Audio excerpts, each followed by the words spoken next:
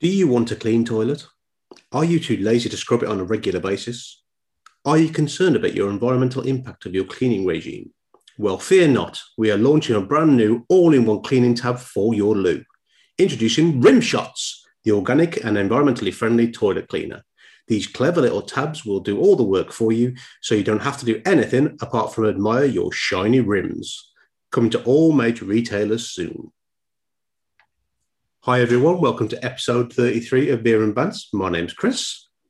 My name's James. And we'll just get our usual straight into it. And the tried and tested for this episode is, well, iconic really. We've mentioned it quite a few times in the past. Yeah. It's instantly recognisable from the big blue star with the Gateshead Bridge, is it? Yeah, I think it is. I think that's one. Yeah. It's Newcastle Brown Ale. So Newcastle Brown Ale originally was brewed in Gateshead. I believe it's now brewed in Yorkshire since the takeover from Heineken. But it's a classic, iconic beer in the UK. It has actually been distributed internationally as well, but I'll come on to that a little bit later. It's 4.7%. Now, you've had this before as well, haven't you, James? Is that right? Yeah. I've tried it a few times, in different things. We've never had this together, and you haven't had this for a very long time, if I'm correct. Yeah, I love Newcastle Brown Ale, except it doesn't particularly love me. Everybody's got that one drink that, sends them a little bit loopy, shall we say. A lot of people, it's like Stella. For me, it's Newcastle Brown, but it's okay. We're socially distanced, by different counties and stuff. So you'll be fine. Nothing to worry about. So it's a very clear, light brown ale, closer to more of an amber ale, in my personal opinion. Just going off what it used to be like before, it was very much like a stronger version of a traditional, like English mild. That's very much like the flavour profile I remember. When I say I haven't drank it for such a long time, probably over 15 years, to be honest. So I'm trying to think. I'm probably about 5 years. To be fair, it's not something I think I would go to as a regular. If I'm honest, as a drink. I used to, but then I say bad things happen, so you have to stop. But I'll let you have a quick swig while I read through the bottle. So okay. Newcastle Brown Ale is affectionately known as Dog by those in the know. I'm going to see a man about a dog. I'm taking the dog for a walk. Were often used by Geordie men as an excuse for visiting their local to sample their beloved tipple.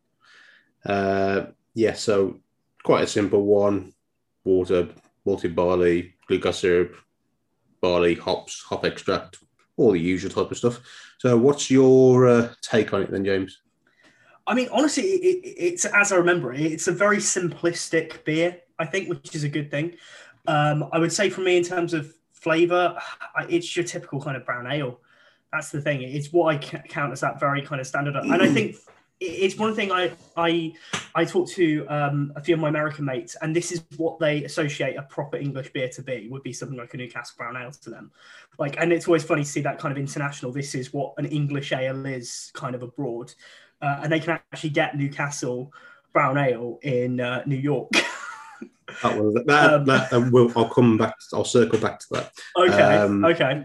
So basically, for me, Newcastle Brown Ale, you can kind of get the multi flavors. You can get the caramelized notes on it as well. Very subtle hoppiness, but nothing too overpowering. But it's quite a simple, clean, classic, crisp drink. Very old English in that type of manner. Yeah, I find it quite enjoyable. I'm not picking up as much of the fruity stuff as like the fruity tones that I used to pick up. But yeah, it's more of a. No. It is a very quintessential English style old ale. Not the same as an American brown ale. I think American brown ales just have a little bit more punch because they like to hop things a little bit more. Yeah. But overall, the flavour profiles are literally it's very similar. It's a cross between a brown ale and an amber for me. It's with those caramelized notes that kind of make it the brown rather than the amber. But yeah, overall, simplistic. Honestly, I think you've hit the nail on the head there. I think the two words crisp, definitely. Caramel in terms of the aftertaste. I mean, it's a very easy drink. There's not too much there that kind of is too overpowering either. And I think for me, it kind of hits that kind of lager element to it in terms of session, refreshingness to it, in terms of thing, refreshingness in terms of that kind of Christmas of it. And I think that always makes it quite good. It's very light bodied, I think is probably the way to say it. Yeah, it's very easy drinking. But yeah, it's a standard classic, and you can tell why it's won so many awards like over the years, because it is just it's a staple especially for the Northeast. Is it as good as you remember it being? Outside of the fact it's not as fruity. A little bit stronger than I remember on the actual flavour. You can taste a bit more of the alcohol than what I can remember, and a little less fruity. But overall, it's pretty much what I remember. Because we have talked about torps on the podcast quite a few and you times can get before, this. And you can get this in a torp, and that is something I would be really interested in trying. I think that would be good to see, because it's such a staple, and I think it's one of those where, don't get me wrong, we've had things like Heineken on torp, but something that is such a quintessential British drink to then have in that kind of form would be a real good test for the system, I think, more than any also other. you could see how like the difference versus draft and bottle as well. That would be quite interesting. But as you were briefly touching on it, I didn't actually realise that you could get this in the US up until I was watching a rerun of Big Bang Theory. Okay. In particular, Big Bang Theory, but in particular, it's episode 1 of series 5. So it's called the Skank Reflex Analysis, which is the one for anybody who watched Big Bang Theory. It's the one where Raj wakes up next to Penny inside Leonard's bed. So, and it's all the knock-on effect from that. But as Leonard was, as we're all there talking in the living room as they normally do, Leonard actually had a bottle of this, but they just had the N and the E covered up with white tape. Clearly you could tell it was Newcastle Brown Ale. But I thought that was quite funny. I actually went digging a little deeper, and originally Newcastle Brown Ale was actually the genuine Newcastle Brown Ale that you used to get transported over from the UK to the US. Okay. At some point during the transition over the kind of the last so many years, basically they stopped doing that, and it started getting brewed by Lagunitas Brewing Company instead. But the Newcastle Brown Ale that the Americans get now isn't actually anything like the Newcastle Brown Ale that we have. So if any of our American listeners have bought their Newcastle Brown Ale to go with this, your flavour profiles will be very, very different to what we're picking up. So I just wanted to let everybody know about that before they continue, because we are getting a bigger following in America as well. So if anybody actually does drink along with us, those flavour profiles aren't going to match.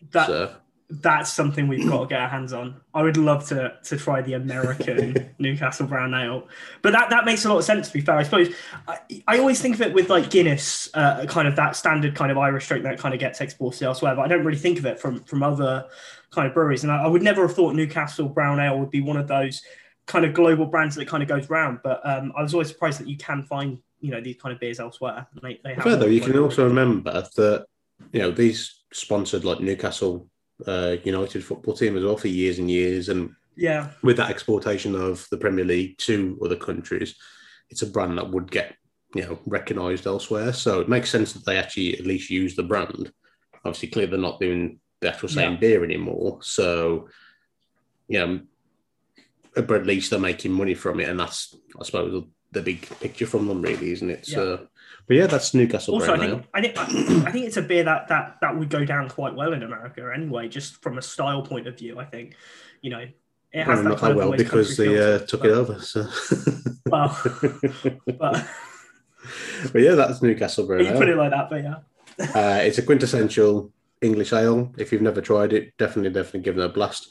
But if you are one of those few people like myself that it sends you a bit loopy, don't say you haven't been warned. Right, so in a break from our normal kind of setup, I thought we would talk about lifestyle a bit, James. Is this where you go all Gokwan on us? Is it? Cockwan, yeah. So basically, I've got to a stage where I'm a middle-aged man now. So the middle-age spread is a common thing, which obviously clearly I have lots of. It's kind of got to a stage where it's no longer middle-aged spread and it's just, I'm a big fat blob. So I've decided I'm going to lose like some weight through like exercise and dieting and that type of thing. But one of the things I've actually, as a result of this, I've actually tried a food substitute that I've been looking at for a while. Now, the food substitute I've started using was called Huel. Now, this is available globally. So, what Huel is it's a food replacement technically, where you get a shaker, you put 500 ml of water, 2 scoops of this powder, and shake it up and drink it. Now, this powder basically contains all the carbs, protein, vitamins, fiber that your body needs. It's basically a meal replacement. It's not designed for dieting or anything like that. It is actually, people do live on this daily. So I actually know somebody who lost a lot of weight on this because they were using it as well, which is part of the reason why I thought I'd give it a try. Also, with the whole environmental impact and that type of thing, because it does have a reduced effect because it is fully vegan and all that type of stuff, I thought it's worth a blast. Now, I ordered 2 flavours, chocolate and berry. Okay. The best way I can describe it is slightly flavoured grit. Okay. So... really selling it to the listeners there, I think. Chocolate, lightly flavoured grit. Yeah, it's a unique taste. It's a unique taste. Yeah. To be honest, you do get a bit more used to it, but I don't know if it's anything you ever truly like.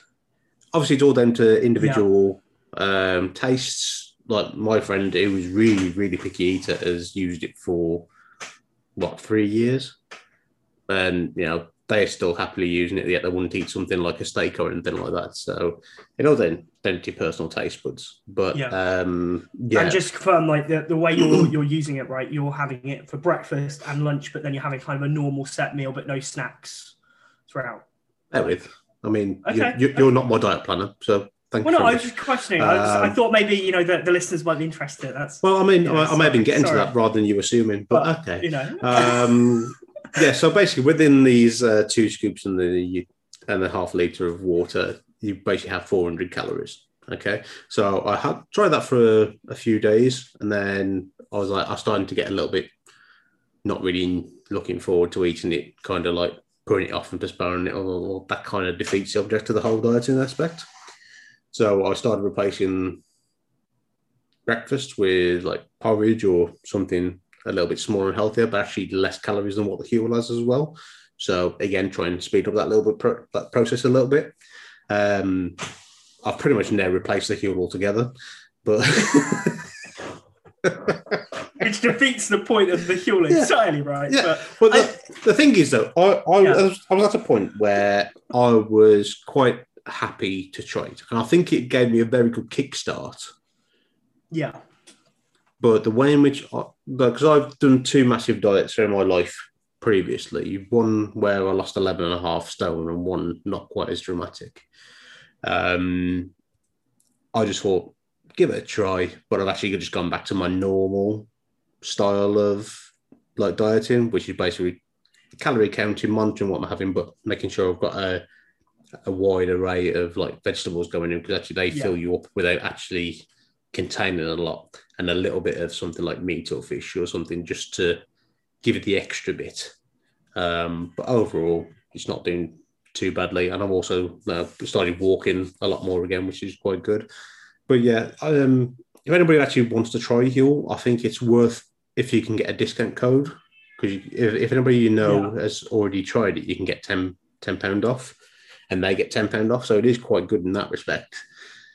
Whether it's actually for you or helpful in that route solely relies on your taste buds. So literally, there's nothing more I can say than if you want to try that type of thing, by all means try it, but be wary. It is a very unique flavour. Yeah, well, this is the thing, right? Because it was something when I saw you were having it. I have a few friends who have had it. I have one friend who lives on Slim Fast and loves that. I personally have never really seen that work, and I don't. Although he does it, I think out of principle, I don't know it actually works for him, if I'm being honest.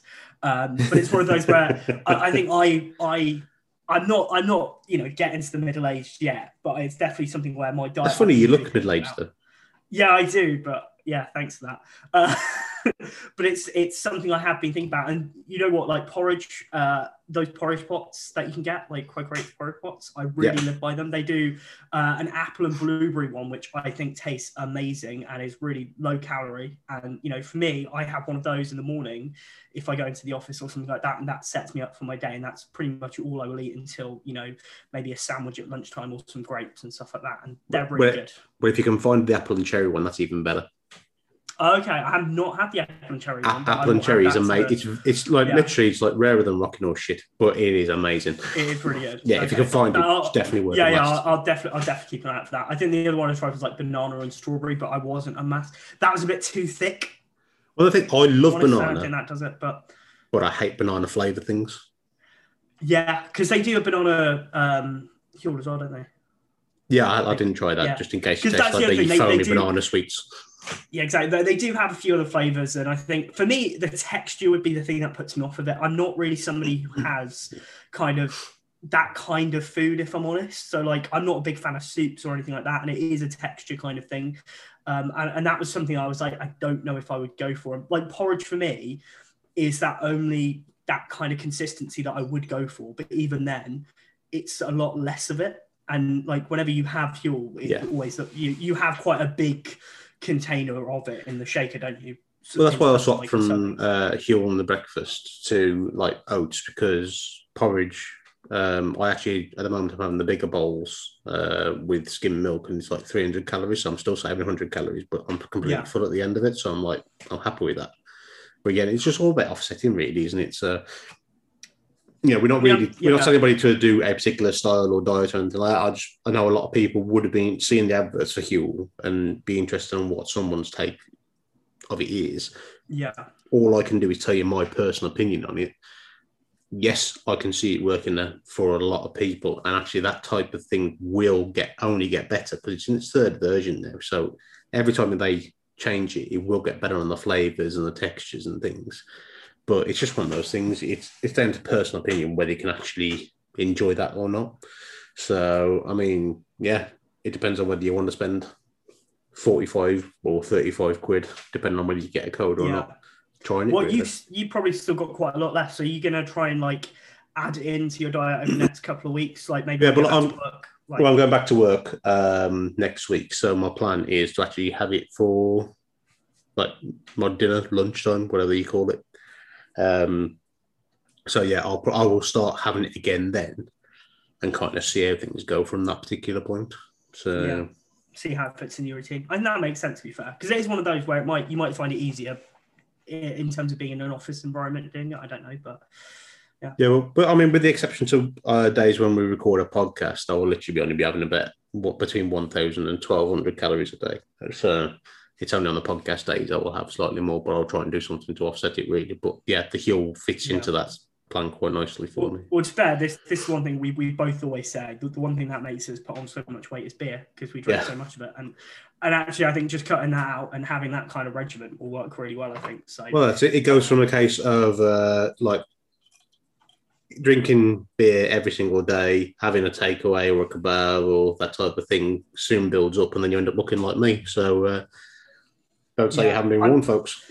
I mean, I'm having a complete cheap weekend, I'm not going to lie, because it's bank holiday at the moment. So, and the weather's so good.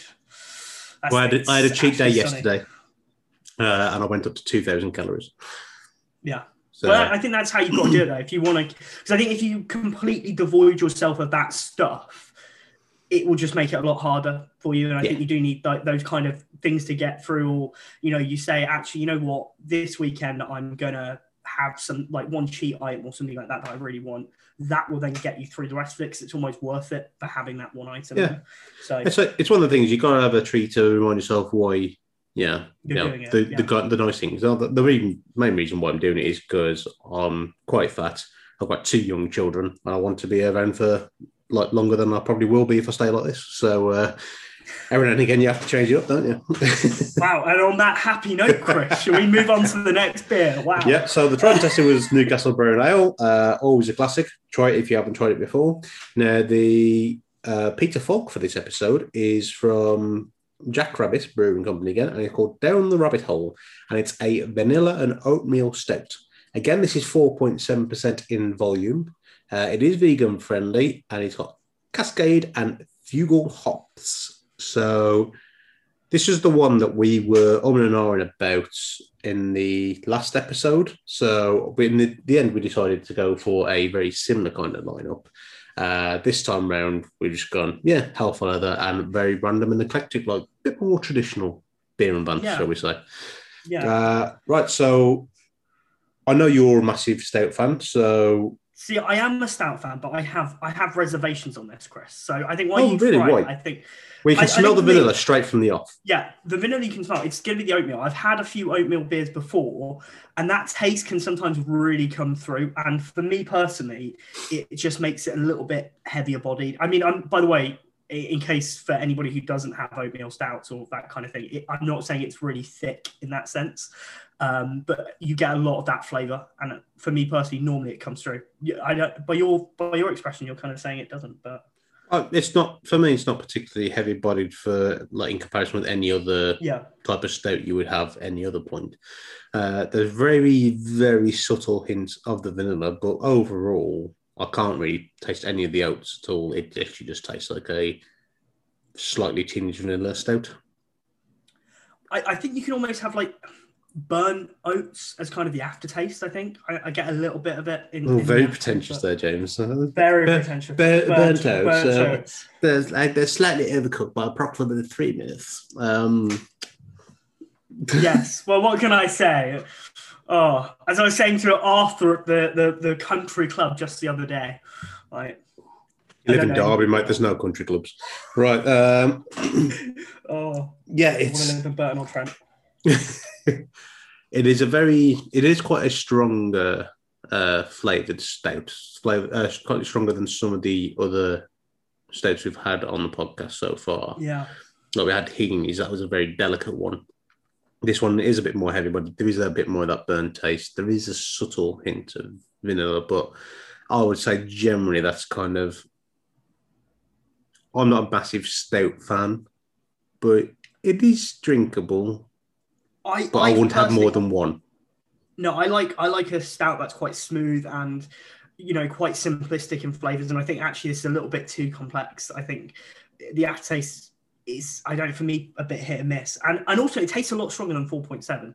It does. That's, you taste the alcohol in it, even though it's, not particularly high alcohol content. And that's kind of crazy to me. But yeah, I don't know.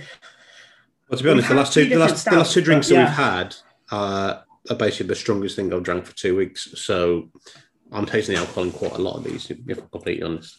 But even then, I would say you do get it in this more than the previous. But that tastes stronger than 4.7 to me, to be fair.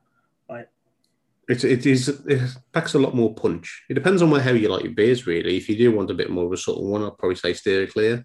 If you do like your more punchier beers, or especially there's a massive following for like imperial stouts, then I think you'd actually really enjoy this. But it's not really our type of style. Am I fair in saying? Yeah, no, I think that's fair in saying, to be fair. And we normally always joke on the podcast when we have stouts, it's normally always chocolate or coffee. And actually, I will say one thing I do like is vanilla and oatmeal. The flavour profile is slightly different.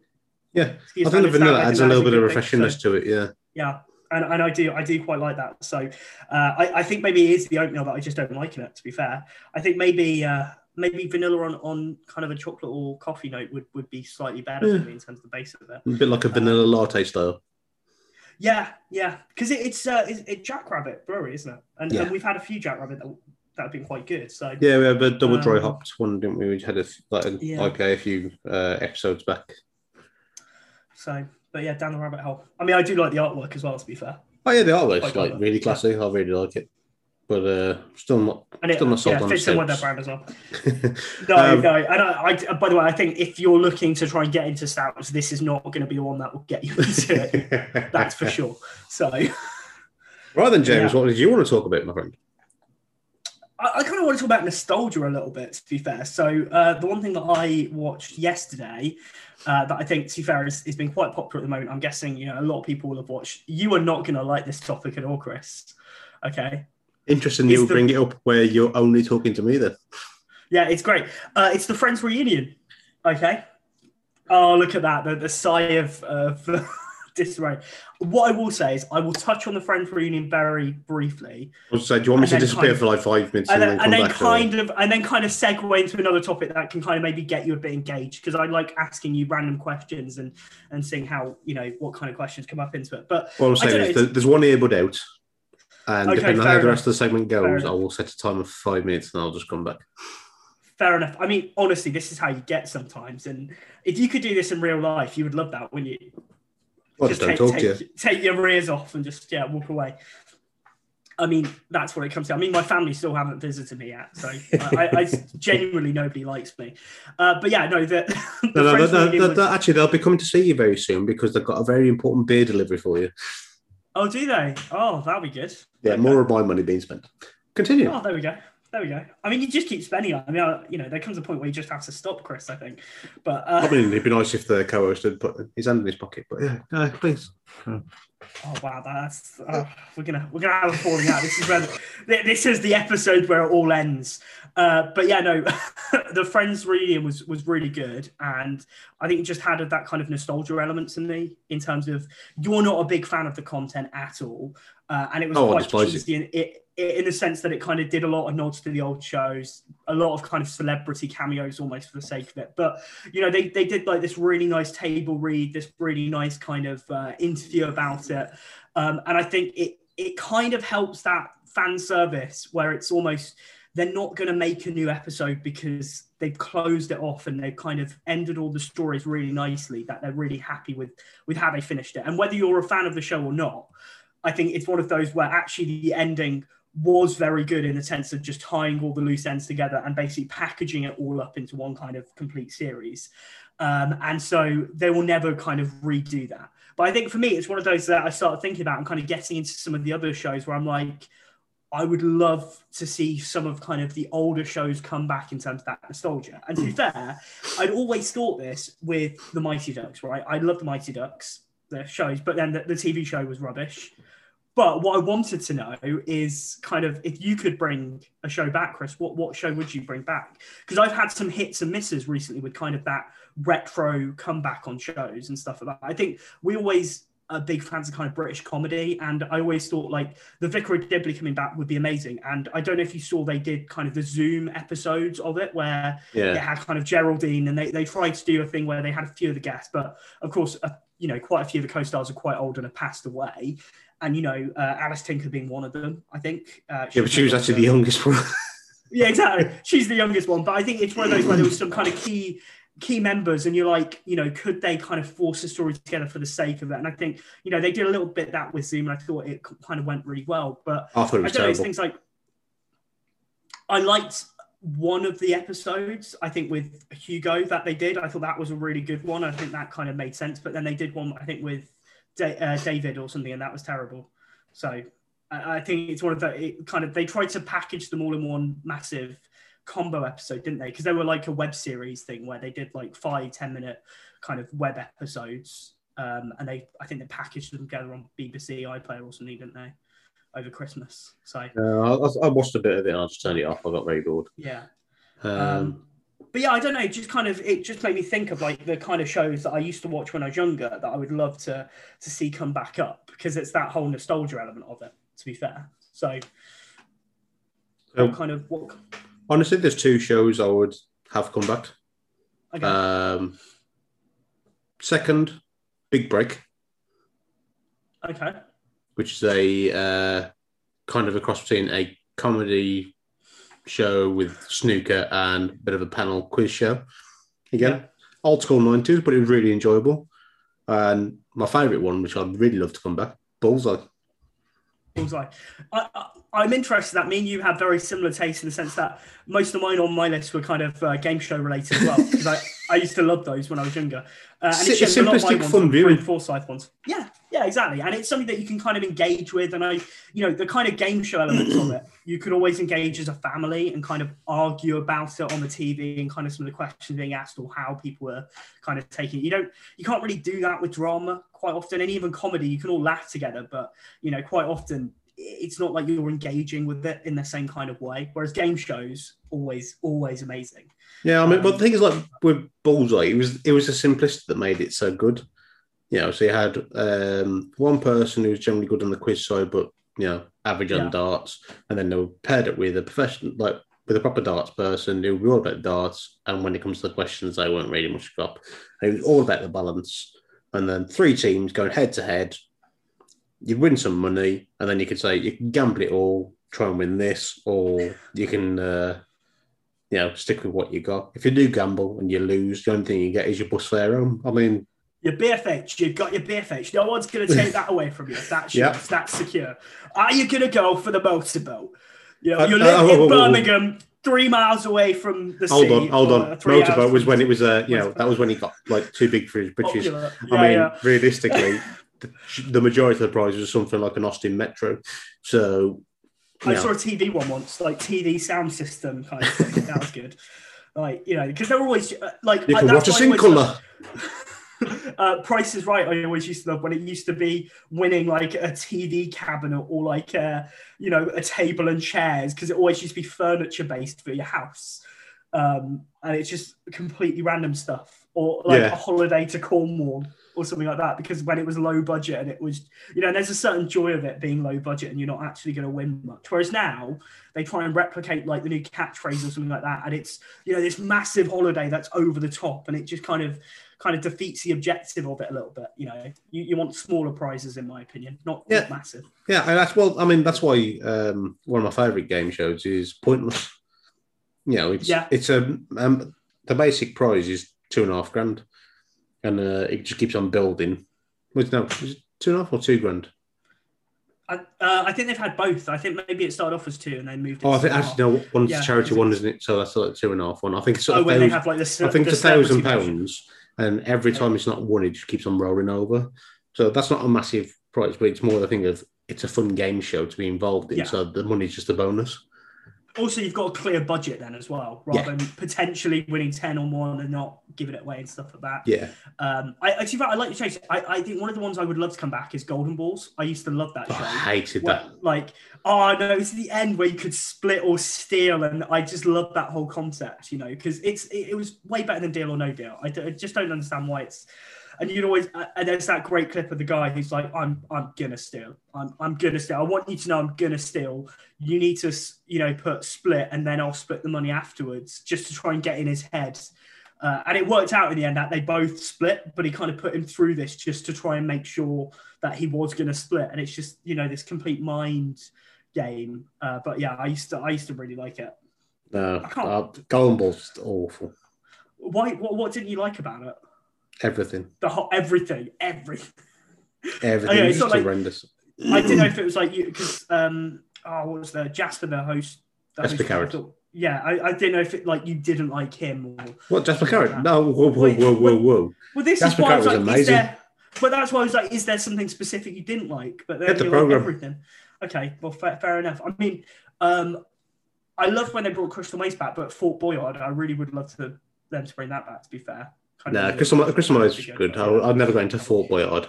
To be honest, though, going back to Jasper Carrot, one of my favourite TV shows when I was growing up was a TV show called The Detectives. Have you ever seen it? No, you've never seen it? No. So basically, it's The Detectives. So it was Jasper Carrot and Robert Powell. And basically they're like two kind of hapless like detectives who kind of like fumble the way through like solving cases. But if you've never seen it, just spend some time watch that. Anybody, it's classic British humour, but in the 90s. You can't get better in the 90s. The 90s was the best when it comes to like British humour, and it was fantastic. But yeah, The Detectives was absolutely amazing.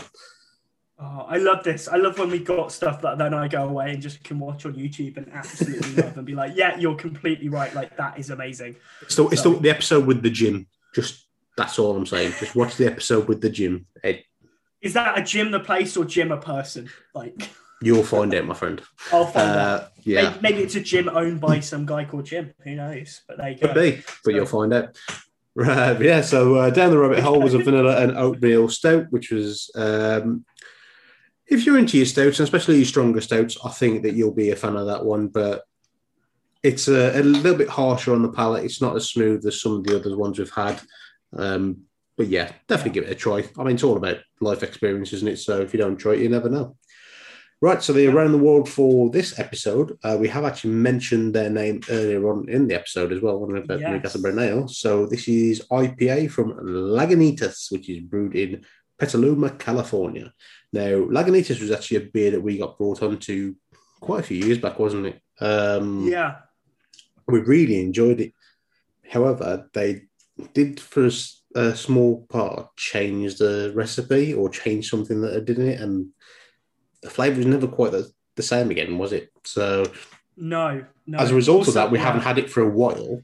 So I will let you have a bit of a, basically you're going to be the guinea pig and find out whether they've solved the problem or whether it's gone or it's still what it's we're changing to. I think I've had Lagunitas since the problem, and I think it tasted okay. I don't think it ever got back to the heyday, though, if I'm honest. This is the thing, right? And I always say this. Sometimes you find a beer for the first time and you think, wow, this tastes amazing. And the problem is every time you try and have it, since that point, you'll never quite get back to that same first experience. And it is a shame. Well, no, because we had it constantly for about 6 months and it was beautiful. And then we didn't have it for a bit. And then we bought some again and it had changed and it just never really had that sizzle factor. And judging by your face, I should say that it's still on the new recipe. No. Yeah, I mean, what I would say is the worst experience we had is I remember we got a torp of Lagunitas, and I think you might have got a torp of Lagunitas, and I can't remember. What's that pronunciation? Lagunita. That's not what you're saying. Well, it is what it says. It's basically this is like, do you know the Benedict Cumberbatch thing with the penguins? Penguins. Lagunitas. Lagunitas, and they had to redo the whole of it. And then wasn't it the irony that he was in the Penguins and the Madagascar afterwards? Yeah. And that's just great. Your pronunciation is very similar. Yeah, the worst thing we ever had, I think you bought the torp of it, and then when we tried the torp, which is not cheap, undrinkable. Yeah, I think it was one of the more expensive, pricier torps because they had like a limited release of it or something, and yeah, it wasn't great. But I think that was kind of really chemically. Yeah. Which I don't think we've got here, but okay. Yeah. Well, it is 6.2%, so by far the biggest hitter we've had so far. And what type of flavour profiles do you pick up? For me personally, it doesn't taste as strong as the last one, which is 4.7. I think for me, it's always pleasant in the sense that the hop is very much in the middle of the body. You don't get kind of a massive hoppy aftertaste. Personally, I think it, again, is quite a simplistic drink. I think you do get kind of some of the citrus notes, which you would expect from kind of an IPA, in that sense. But it's very kind of mid of the road for me in terms of IPAs. I kind of want more of a hoppiness in terms of that bite. Okay, so I don't pick up much on the aroma.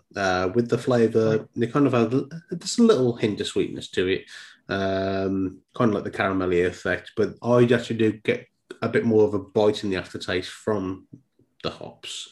Because it's like American stuff, it tends to be typically dry hopped and have a little bit extra bite to it. It's not a massively overpowering IPA, but again, what you say, it doesn't taste like 6.2% at all.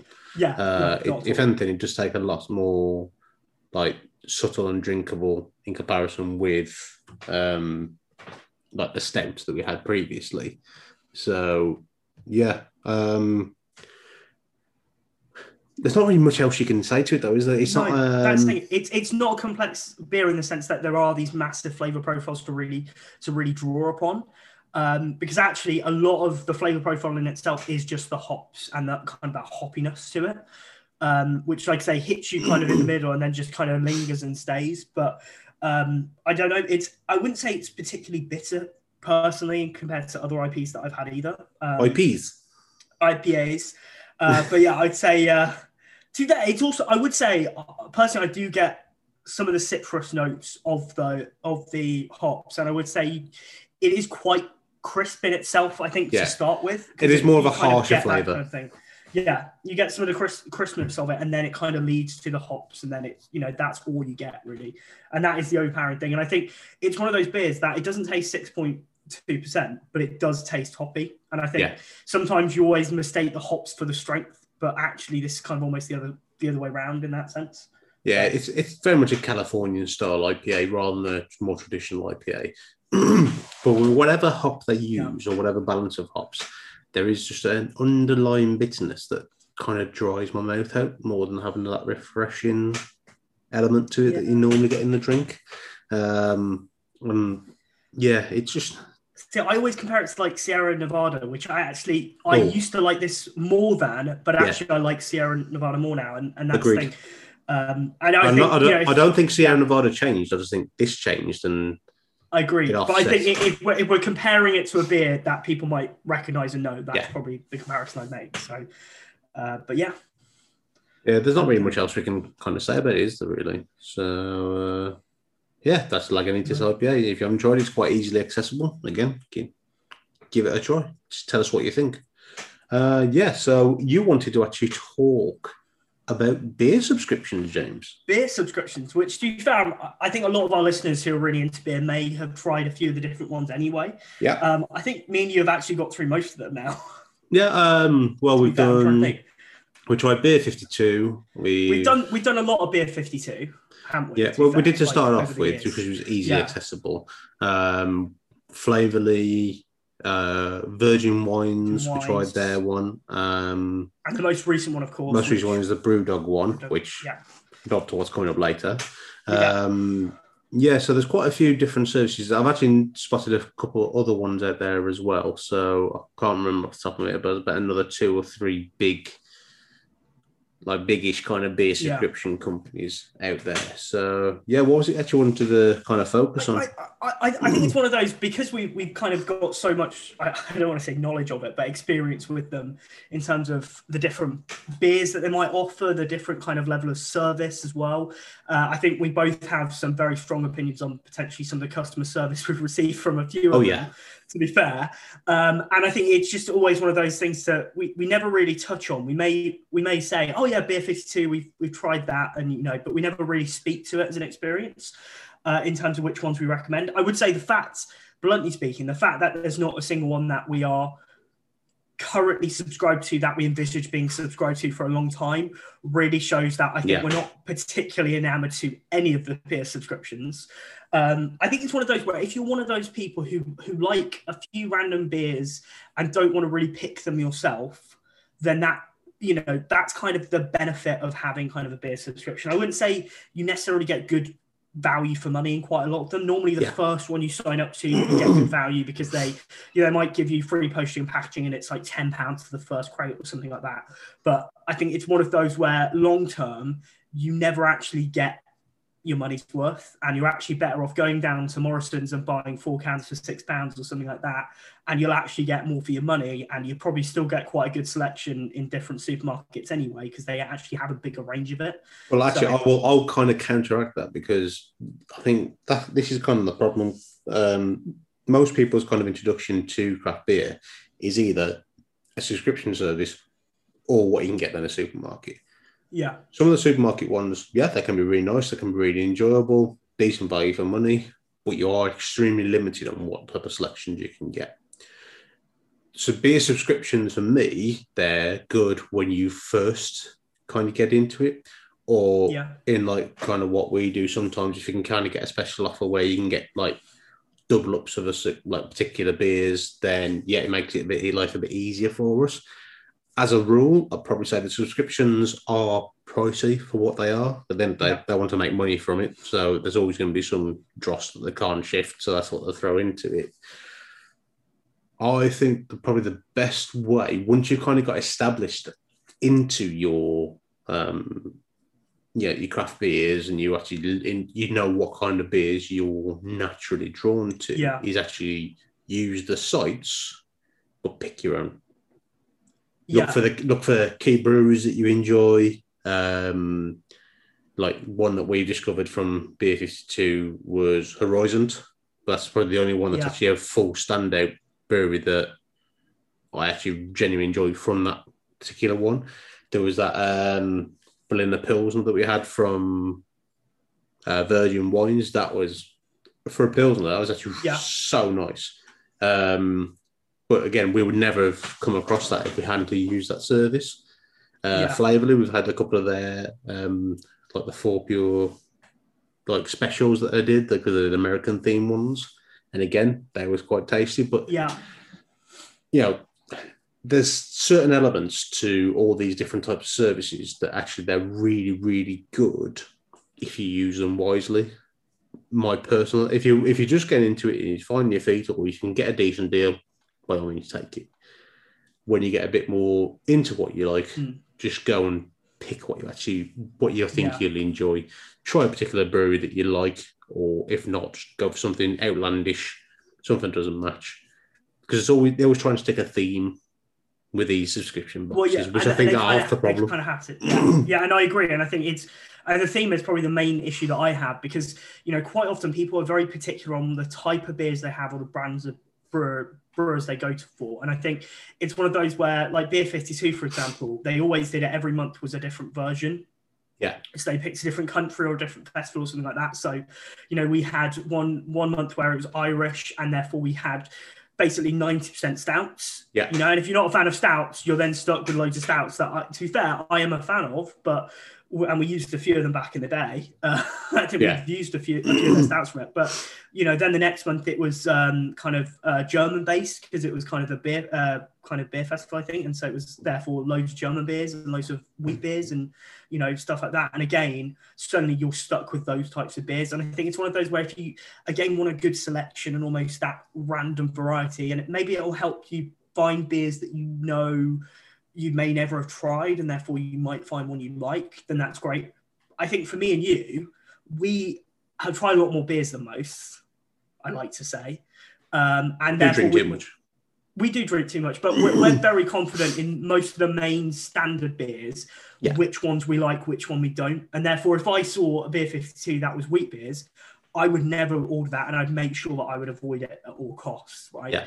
And I think it's one of those where, so for us, the whole randomness doesn't really work. I also think it's one of those where sometimes people get these subscriptions almost to drink with friends. So we did the Cyber Festival and stuff like that, which was through Beer 52.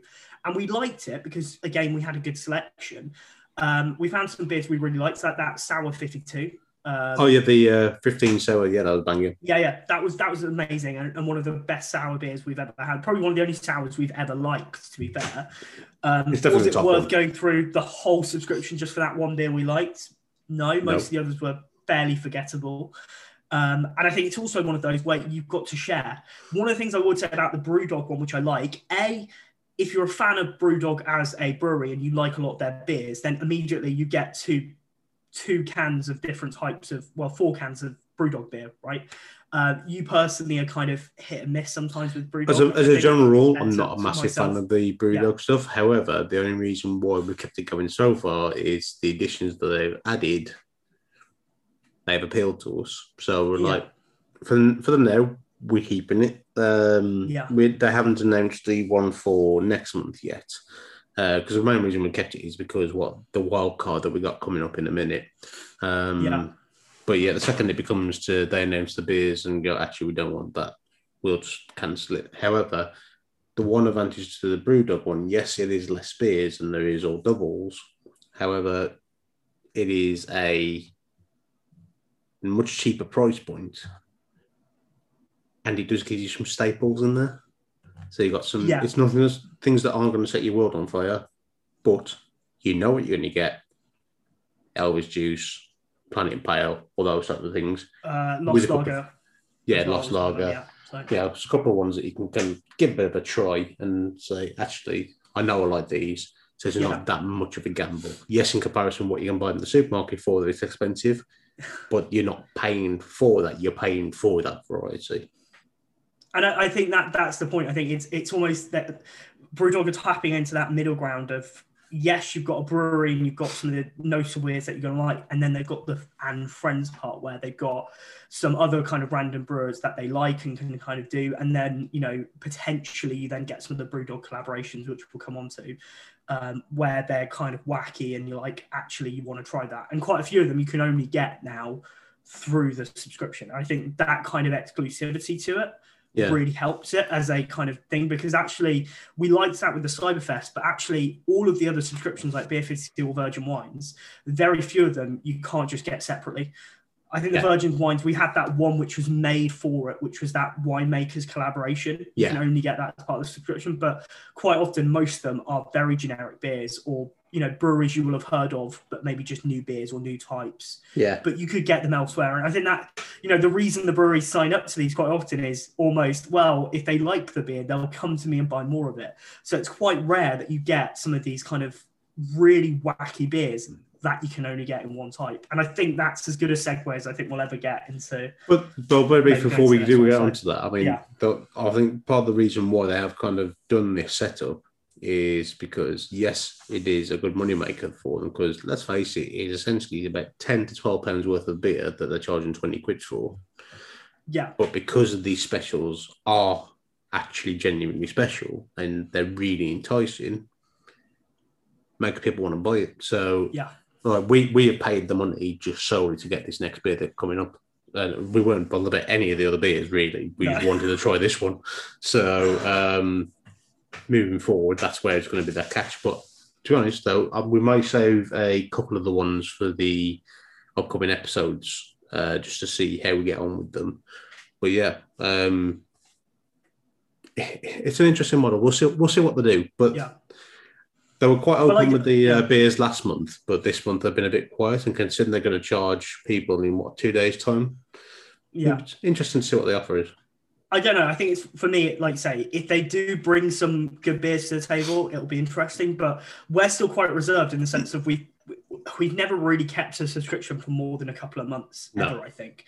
The only other thing I will say, and one thing I hate about subscriptions, before we move on to the next one, is the customer service can be awful. And trying to cancel the subscriptions can be the worst experience ever. And that, for me, would put me off of going to quite a few of the others because, Beer 52, for example, you have to ring up. Sometimes you can be on hold for like 20 minutes just to get through to a customer service rep. And they then try and sell you more beer for the 15 minutes. And all you want to do is just cancel it. And you want it to be a very quick call over and done with. Virgin Wines, I would say, actually, again, you had to ring up. But that took me like a minute. Rang up, said, can I cancel that? Yeah, fair enough. Let us know if you want to come back, And that was they were quite good for that. Hard sell. and that's always put me off ever going back to Beer 52. Like, I've seen beers before that I'm like, oh, that looks good. And I'm like, yeah, but I can't be bothered to cancel it. I see, as a former salesman, when they tried to do the whole upsell to me, it was like, you've got two choices. You either do as I ask, and the potential may come back, or you don't, and I will never give you another penny of my money. Funny enough, I went quiet and cancelled my subscription. So, but then again, I have a particular manner that some people get a little bit scared of.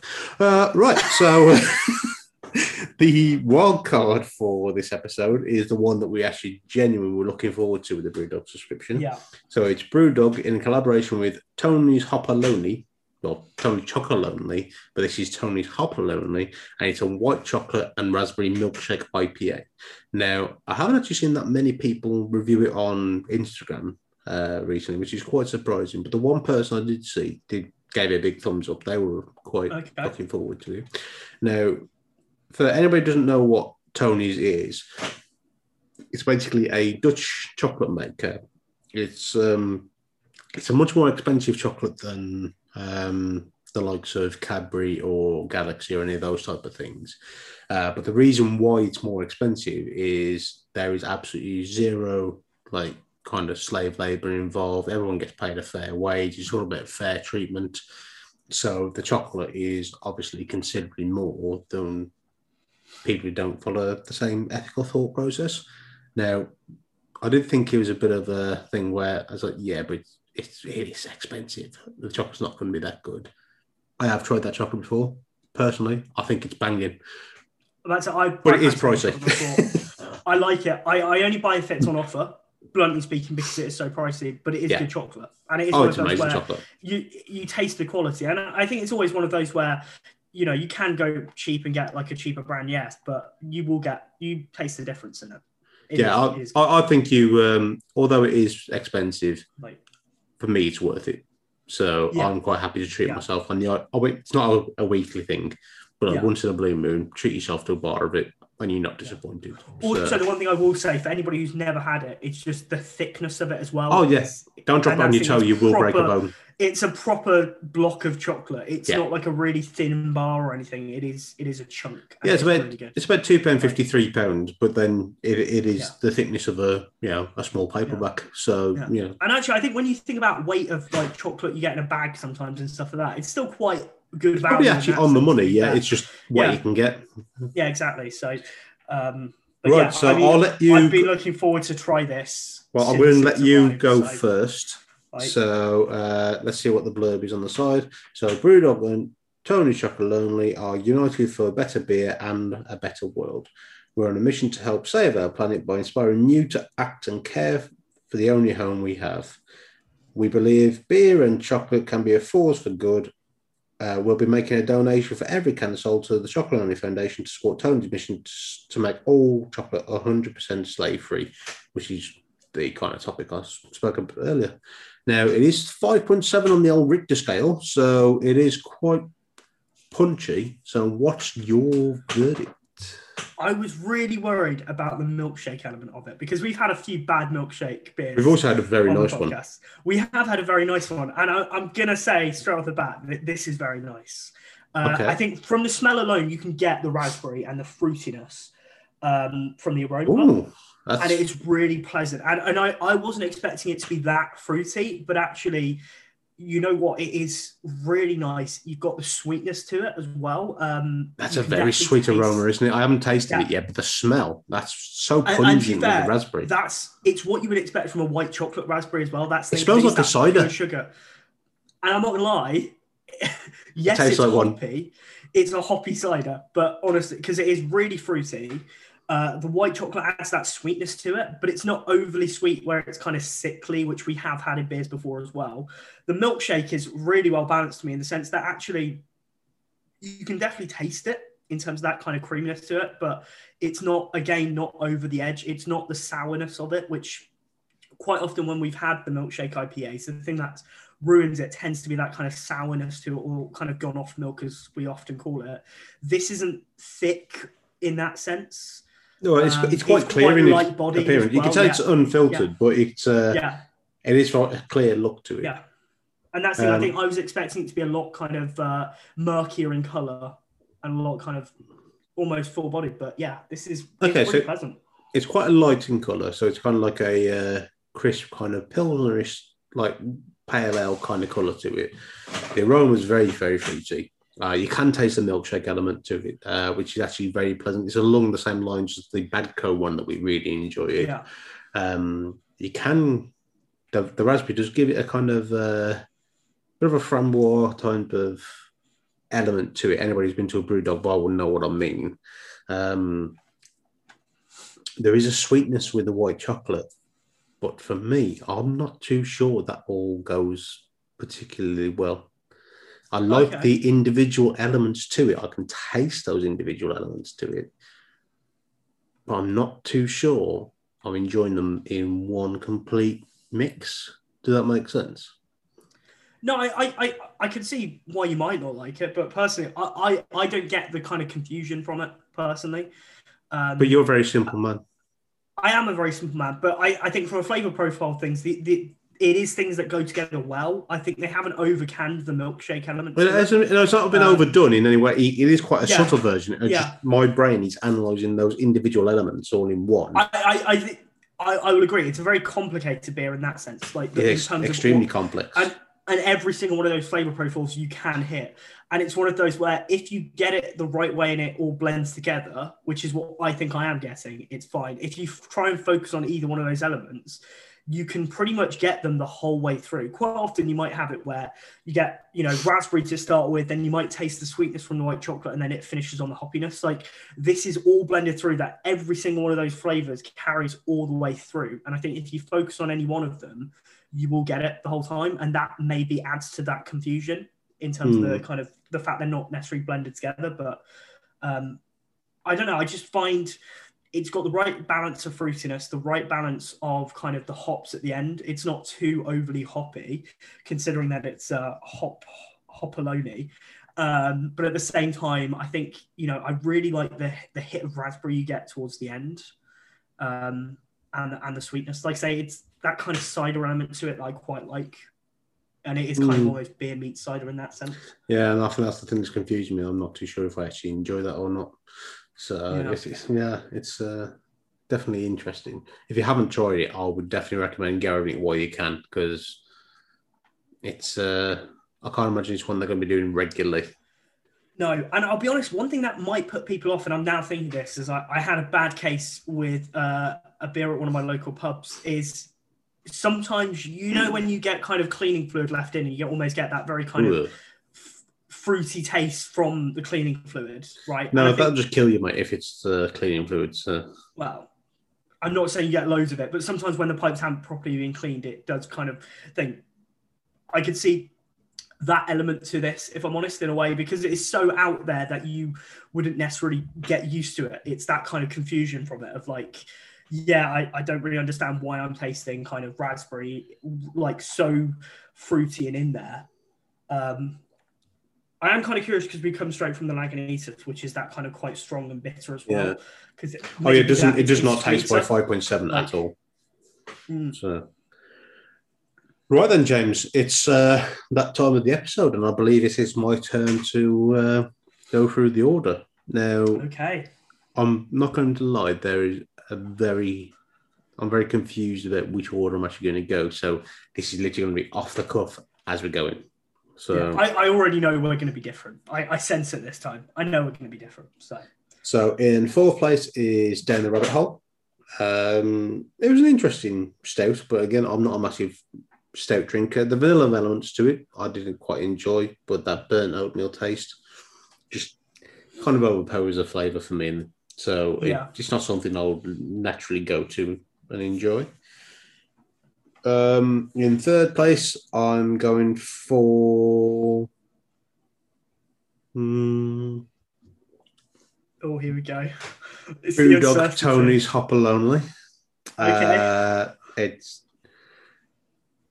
for me. It's just it doesn't know what it wants to be. So it's a clever concept. It's definitely worth trying, and some people will absolutely love this, and some people will absolutely despise it. But the only way to find out is try. So Lagunitas have gone for more of the in second place, just because it has got that general enjoyment. It's a simplistic American style IPA, but it has got a bit of a bite, and we have kind of got that connection to it as well.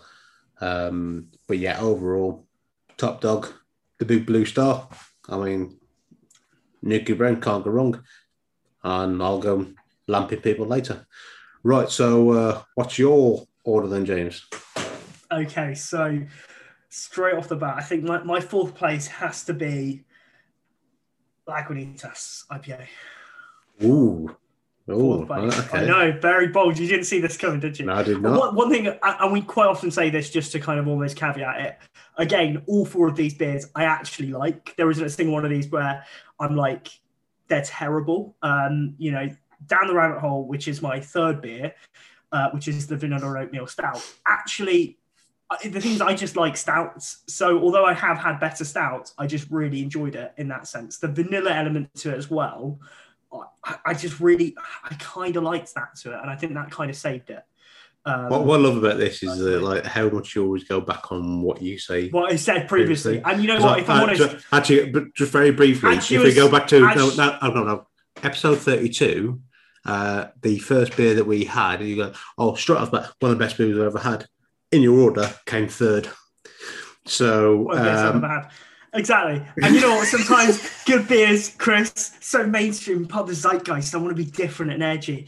Anyway, if I'm honest, if I'm honest, I tried this afterwards because I have quickly tried all of them again, just because I was equally confused like you of which ones I wanted to put where. And I think, especially after the sweetness of Tony Topoloni, I don't know, for me personally, it's just made it a slightly better drink. And like I say, the vanilla elements of it, I just like it. So I'm going to put it third. I don't. What's that? The down the rabbit hole? Was that, sorry? Down the rabbit hole is third. Then it's you were very clear with that, just to clarify. Ale. Yeah, Newcastle Brown Ale is going to be my second place. I actually like Newcastle Brown Ale. You know what? And having never had it for 5 years, it is making me feel like actually I should go out and buy more Newcastle Brown Ale because, you know, I think it's almost people get put off because it is such a kind of brand that might be associated with kind of white beater kind of people, to be fair, which sounds terrible. And maybe that alienates some of the audience. Maybe I don't want those kind of people listening. Who cares? But yeah, I mean, for me personally, that's a very bold statement. Hey, just to clarify, I've never beaten my wife, but drinking this, I by have. By the way, sorry, when I, yeah. No, but when I drink this, I have knocked out one of my bosses.